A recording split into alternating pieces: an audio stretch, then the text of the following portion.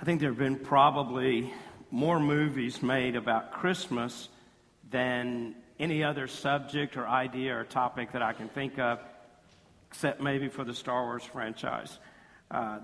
Christmas is just a big deal with not just those of us who are followers of Jesus, but with everybody. And there's a lot of quotes. You know, there's like the old school Christmas movies. I still like It's a Wonderful Life, and I know several lines from that, and you probably do too, or A Christmas Story. But one of the more recent ones several years ago, there's the movie Elf, which just totally silly movie, and maybe you either love it or you hate it. There's very few people that are like, yeah, I don't care. You know, it's like it kind of brings that out. But there's this quote in the line, and it's said a couple of times. It's said by the elf, whose name is Buddy, and then it's said by his to-be girlfriend. And it says this: the best way to spread Christmas cheer is singing loud for all to hear. It's almost biblical, and it's, you know, I'm sure I can tell some of you just like, wow, there's Christmas for me. The best way to enjoy Christmas really is to share Christmas. I have said several times, I guess, in this context, you know, that I know Christmas is without Jesus, and remember the parties and some of the celebrations and things, and then Christmas after that. I actually remember my very first Christmas after Christ, and just the difference and the depth of it, and beginning to think, whoa, I really get this, and I had treated it kind of lightly, and used that as a springboard, as an opportunity to be able to talk about Jesus. Folks, listen, most of your friends and your family and coworkers and classmates, our hearts are a little more open, a little more vulnerable during Christmas. It's a perfect time. It's a perfect opportunity for you to be able to bring up Jesus and to talk about it, because that's what it's really all about.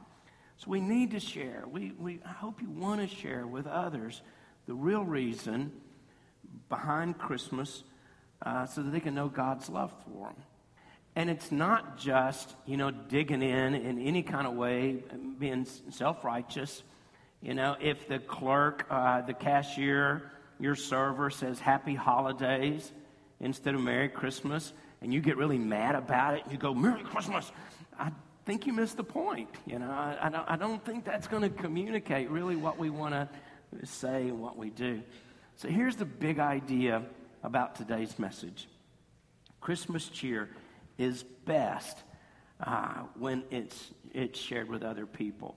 And by other people, I mean not just those of us in the room or with other believers. And I know it's if there's ever a holiday that's our holiday, there's two, you know, Christmas and Easter. Those really are ours, you know, and that's okay. There are other holidays that kind of originated from different places, but it's okay for you to own this and for you to embrace this and even talk about it. So here's how we're going to apply this. You ready? When we leave again in just a few minutes, what are we going to do with what we hear? Is it another Christmas message? You've heard a lot of Christmas messages. I have preached a lot of Christmas messages. But what are we going to do with that? Let's do this. We can share the good news of what Christmas is about with those who don't know Jesus yet. Those who don't know. I had friends who did talk to me about Christ and invited me to church, invited me to Christmas programs. You know, during this time of year, there's all kind of special events, especially musical kind of events, and they would invite me to come. And it was real. It was non-threatening. It was kind of easy. And I was more apt to go during Christmas because it's sort of part of the season. You know, it just fit in.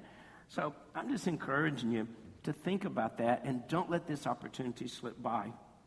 You know, even Mary and Joseph shared their joy of Jesus' birth with shepherds, you know, who came to visit him. And these shepherds knew where the baby was because the angel had already told them about this and announced this. This is all in the context. You know, last week we looked at John chapter 1 because John's approach at the gospel and talking about Jesus is so totally different than everybody else's. You know, John just comes in from, I said it was kind of a 70s feel to me. You know, it's like his new version.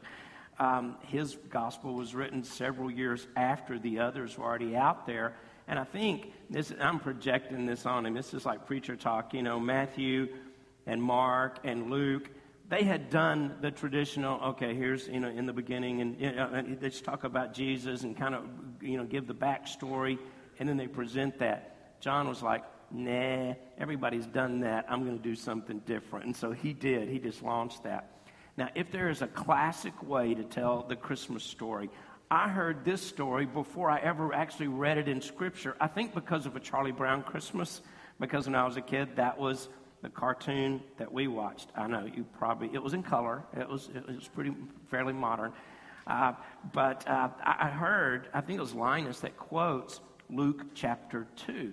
That's the most familiar story. Most of you, if you think about Christmas, that's the reference that you think about. So this is drawn from there. And in verse 10, it says this. The angels say, good news that will cause great joy for all people. There's a lot packed in there. Real Christmas cheer is about Jesus coming as the Savior of the world. Now, he did it in such an unexpected, totally unforeseen way. Nobody predicted, like, what I think it's going to be like this. Everybody missed this. I know that during this time of year, when I'm up here and I'm saying, hey, why don't you use Christmas to focus on Christ, and to talk about that and kind of bring that up. And you think, wow, that's because it's not typical. As ironic as that is, I think it's really not. We're so focused on so many other things at Christmas that it kind of gets swept away. Now, when I was preparing this, I was a little hesitant about this part because I think that sounds like such a cliche that we leave Christ out of Christmas and we kind of make a big deal out of that. I had somebody send me a note this week and say, an ex didn't come to save us. Christ came to save us. Keep Christ in Christmas. And I think, well, I kind of get what you're saying, but don't be mad about it, And actually that X is a Greek symbol, which stands for Christ. But most people don't get that. But it's bigger. It's deeper than that. It's a chance to communicate. But our attention is at least typically on other stuff, particularly buying gifts, buying things and receiving things and what do you want for Christmas? And I do that. I ask kids, so what do you want for Christmas this year? What are you going to get? And, you get all these different kind of answers and we think about that. Here's something I wanted you to know because I thought this was crazy.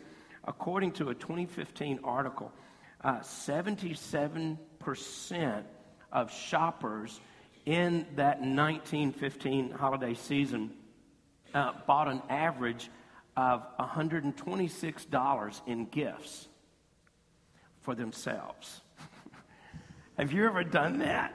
Have you ever gone out Christmas shopping? You gone to the mall or you go to the outlets or a store and you think, wait a minute, I kind of like that myself, and you buy that. And I saw some gifts last night kind of spread out and I thought, wow, is that for me? Because can I go ahead and have it? Well, first of all, it's not for you. And no, you can't have it, But we think about that, we think about it. And I bet you've done that. You've gone out and you're shopping for other people or online, whether it's Black Friday or Cyber Monday, and you're thinking, wait a minute, I'm just going to slip that in my cart because I would kind of enjoy that. Well, we do that. But here's another stat for you that this kind of blew me away.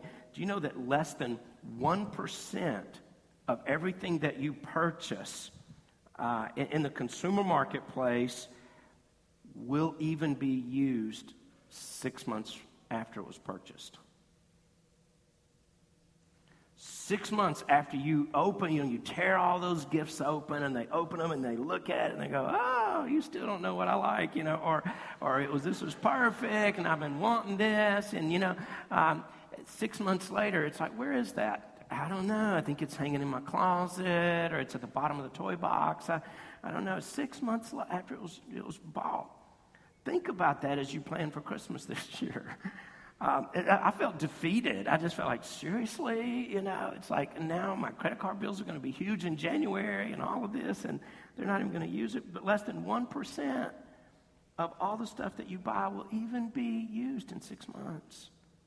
Now, that may seem like an over-the-top statistic. It is to me. but the question is worth asking, okay?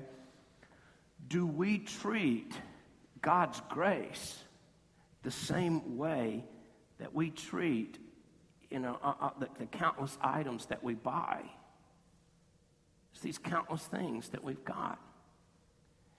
And I know we probably represent, even just in this room, different, economic positions and places, and maybe your Christmas gift's going to be, like those commercials where the guy has bought his wife, he's bought an SUV and a truck, and he's put bows on them. I think Lexus does one. Mercedes has one where Santa actually drives like a red Mercedes, and it's like, yeah, I want that for Christmas. That really doesn't happen at my house. We don't give cars to each other. Some of you might. That's cool. God bless you. Maybe you get something less. Maybe you just get a yo-yo or a pocket knife or a puzzle or something in between. I don't know. That's not the point. Is the way we treat those, and we kind of take that for granted. Do we kind of do that with God's grace sometimes? It just kind of gets rolled in with everything else, and we take it for granted. I love the baptisms this morning, and I always love when a parent can baptize a child, or a brother or sister, aunt and uncle, or just a good friend, maybe who led somebody to Christ at the office or wherever. I just think that's beautiful. That's beautiful. And I want us just to be able to soak in that, to be able to sink down in that.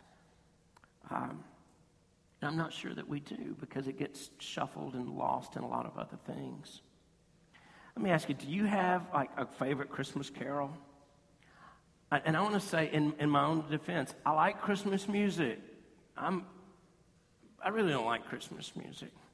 Okay, no, I'm just kidding. I like Christmas music, but like I listen to the Christian music station a lot, and around Christmas they just play Christmas music. And so I go back to the blues station, and then I get off track spiritually. I mean, it's just this whole thing. No, I'm kidding. Sort of kidding. But I like Christmas music. But do you have like a favorite? Do you have one that gets stuck in your head? I mean, most of us probably have some. Well, there are a lot of good ones. There's a good chance that there's a song we sang this morning that may be one of your favorites. It was written by Charles Wesley, and it's entitled "Hark the Herald Angels Sing." I built a whole series around that idea. I think it was last year. I just entitled the series "Hark." I thought that was kind of cool. In fact, this song is number 5 on Classic FM's all-time greatest, best, Christmas classic songs. So it's pretty popular. It's a pretty popular song. Wesley's carol, of course, if you didn't know this, people in that day, he published his book of songs. And he wrote thousands of hymns, really. I don't know how he was just a real creative guy. But in 1739, he published this book, and this song was in it, "Hark the Herald Angels Sing." And it's based on these words that are either said or sung by a choir of angels. Remember that? They startled the shepherds. They're in this field outside of Bethlehem. One angel has a solo part. It's kind of like the Naira angel, and then there's the Dan angels, and then this chorus, and in verse 14 it says, "Glory to God in the highest, heaven and on earth peace among those whom he favors." This announcement is known as the Gloria, and it has been the foundation for many popular carols, and you'll kind of feel that as we go through the Christmas season and we sing these songs. You'll think, oh, there it is again, the Gloria, the Gloria. Now, as I mentioned, these folks really, when they wrote music, they went a little deeper theologically. And I'm not going to get into, the 1700s were the best time spiritually, or there was more insight. The 1800s, a lot of wacky things happened, a lot of good things happened, but a lot of what we would think of as cults or off-splits and came about in that period of time. But a lot of beautiful things were written too. But in 1739, this book, Hymns and Sacred Poems, contained this famous song, "Hark the Herald Angels Sing." However, that wasn't the original title. That wasn't the original song. In Charles Wesley's original version, and Charles Wesley was John Wesley's younger brother. And John was kind of the upfront guy. He was the front man. He could preach, and he was a good organizer, and he was kind of like that. And Charles wrote all the music, and he sung, and did this. And they actually founded the Methodist movement in the 18th century. So they were powerful guys. Their personalities. Can you imagine their mama? She's like, yeah, those are both my sons are in the ministry, and they actually made up their own denomination. I mean, these guys are just really influential in the world. But his original song begins with this. It says, "Hark how the welkin rings." So I read that and I thought, wow, that's beautiful. What's a welkin? I mean, that sounds like something from Star Wars too. Oh, then the welkin's attacked, but it's an old English word that refers to the sky, or literally this vault above us that contains all the stars and the planets and the heavens and all of that. It's that canopy that's over us. So he wrote this: "Hark how the welkin rings, glory to the King of Kings." Those original lyrics to the song. It's a little different from the version that we sing. So what actually happened was that they had a friend, somebody whose name you'll recognize. His name was George Whitefield. He was a popular evangelist. When he took this song, he took Charles Wesley's original work, and he changed the line to read like this: "Hark the herald angels sing, glory to the newborn King." Wesley was not amused. In fact, it made him mad. It's a little drama, among Christian leaders here. Not only because it was done without permission, but because it made the hymn, in his thought, it was a little less biblically powerful. Wesley was he was very purposeful, and he noted that the angels, and first of all, he was like, well, the angels in verse 13, they don't sing, they say the words. And so you should take that verb out. I mean, these guys were really kind of picking at this, but that's what he felt. And he said, "And the glory given to the angels," in verse 14, he said, "glory to in the highest heaven." He said, yes, it is a newborn king. It is God in the flesh as a sign, but it's to the whole cosmos. He said, this is a bigger event. It's both heaven and earth, and we give glory to God at Jesus' birth. And he felt like that shrunk it a little bit by changing that lyrics. And he would talk about it, and he would say, don't listen to that verse and don't sing that, I don't know if you've ever had somebody take a song by one of your popular artists, and maybe they changed it up or they sing it differently, and you think, oh, I like the way, somebody else did it better. And that was kind of this little thing going on between them, because Wesley felt like this is the thrust of the biblical narrative. This was a big deal. So for him, and probably for Luke as well, the birth of Jesus was a sign of heaven and earth coming together. Okay, I want you to just kind of try to wrap your imagination around that, because what's happening is that divinity and humanity meet. God is bringing peace and reconciliation between himself and human beings. And he's doing it in this incredible way that, was prophesied about, and it was promised, and all of this, and everybody was expecting it. But they didn't know or even think that it was going to happen like this. It was God's rescue plan for the world. A story that began all the way back in Genesis, when God began to unfold this. And he revealed, I have a plan. And I have a plan, and I'm going to bless a broken world. In fact, I'm going to create nations. And he talked to this other shepherd named Abraham. And he said, I'm going to do this. And now that event that stretches all the way back in time to that moment, and that first little prediction has become a reality.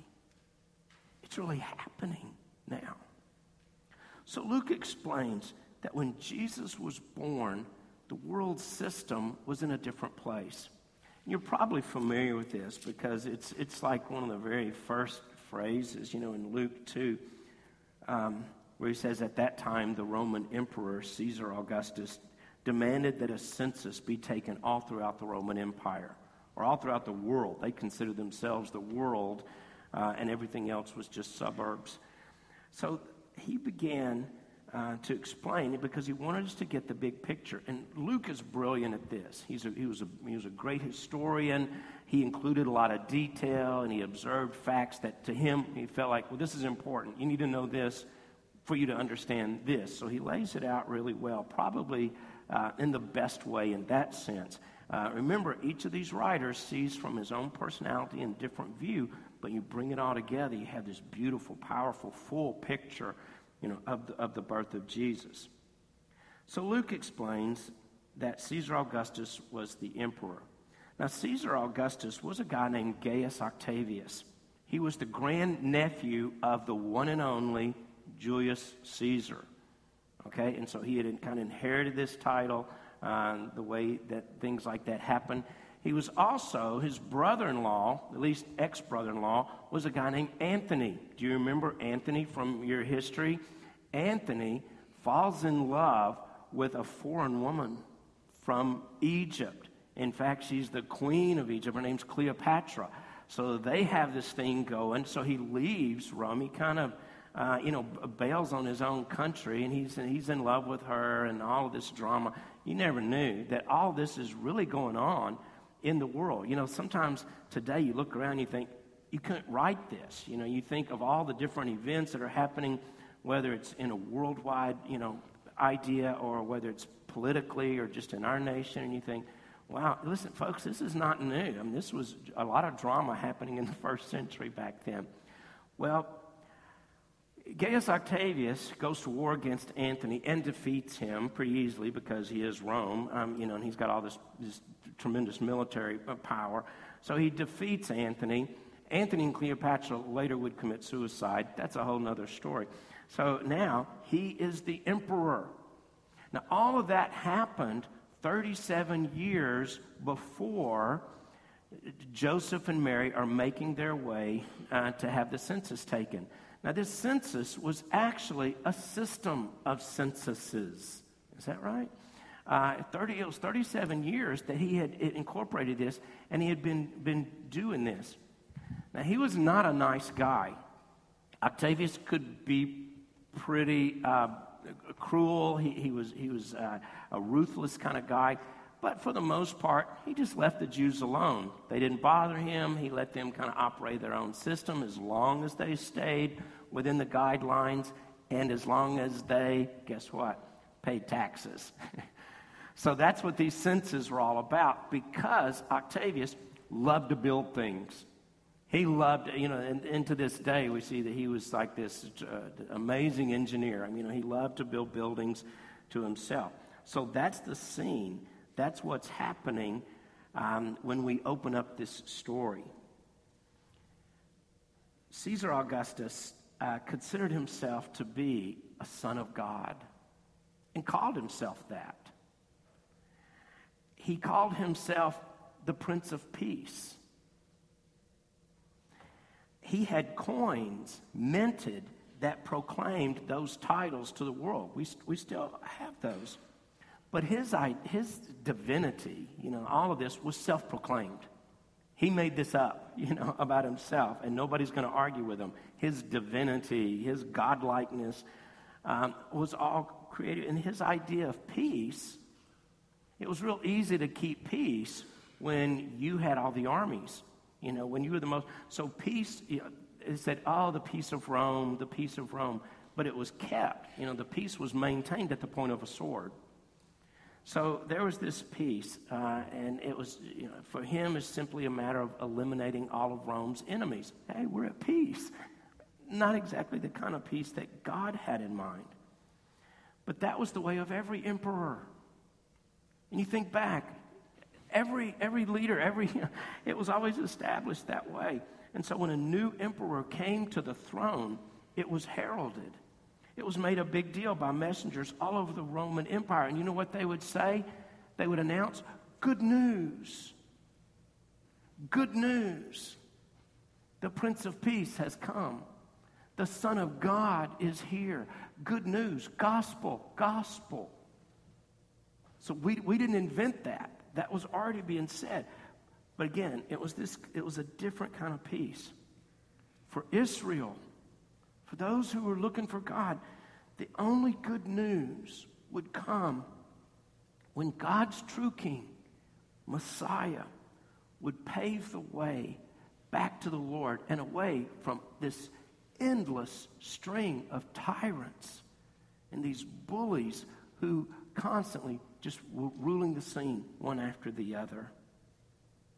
So here we are at this moment in history, at this precise time and place when an angel announces to shepherds of all people that this ancient plan was fulfilled.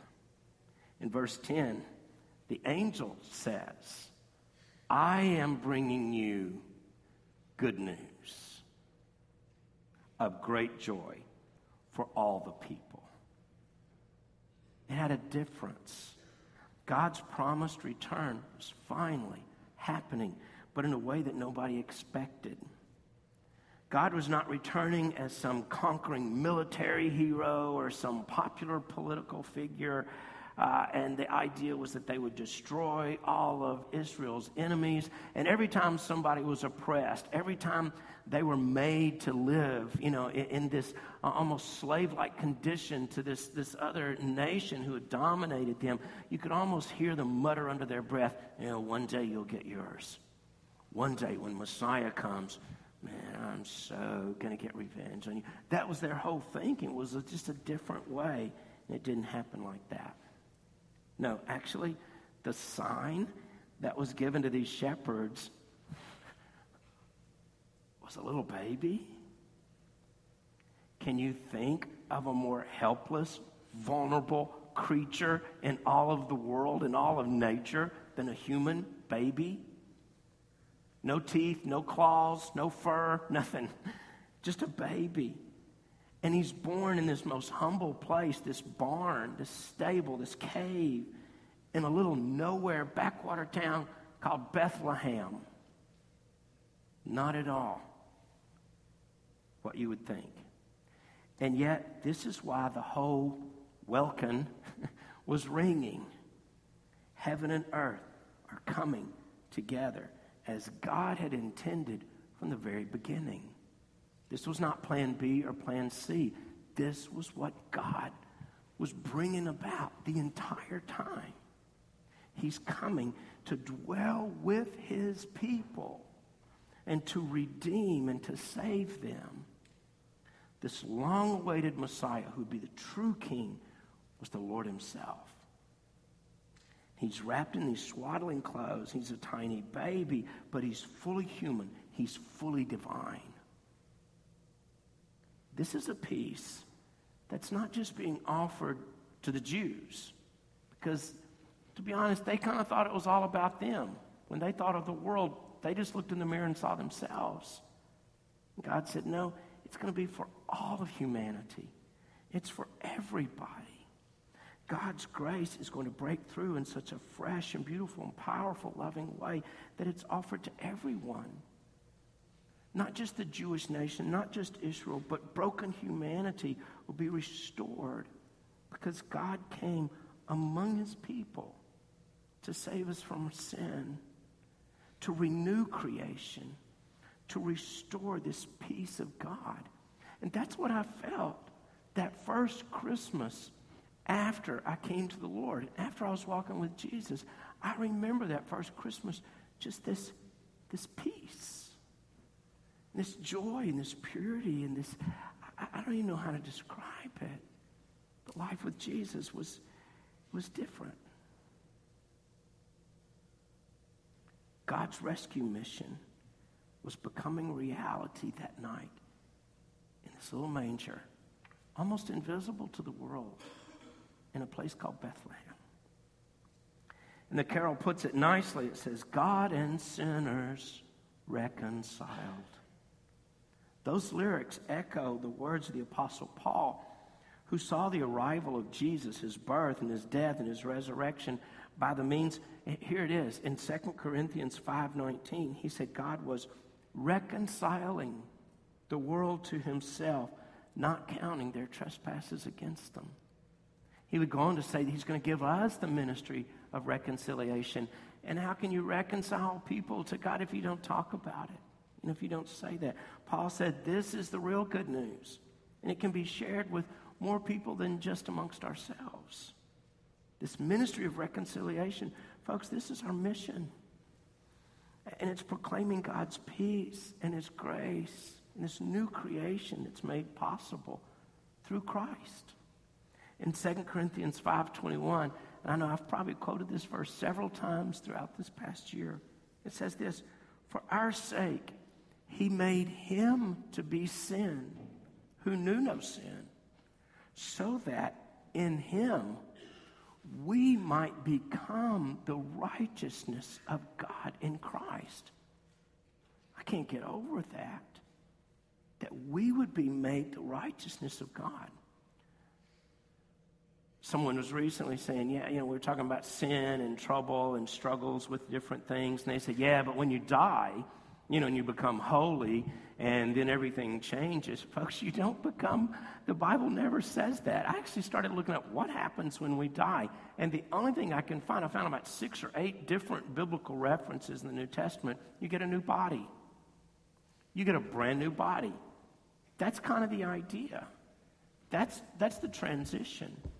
You are made holy when you're reconciled to God through Christ. And I know you don't feel like it sometimes. Or sometimes you think, I'm really not the righteousness of God. But you are. You are his holiness in you.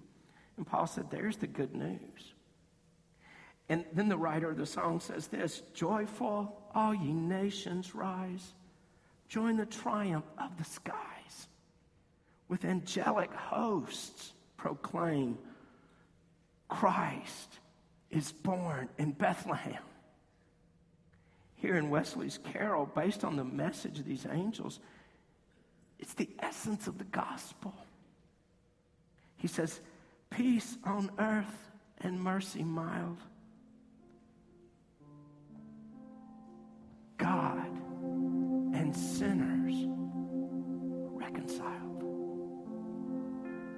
It's done. How does that happen? It happens through faith. It happens that through Jesus, God's rescue plan for the world includes you. You saw these 2 boys baptized this morning because of something that's happened in their lives. They've been reconciled with God through Christ. They took that step. So here's the takeaway. God has moved in our direction. He stepped toward us in Jesus. Now, will you step toward him? Him being born in that manger didn't automatically, just like brush or wash salvation over all humanity.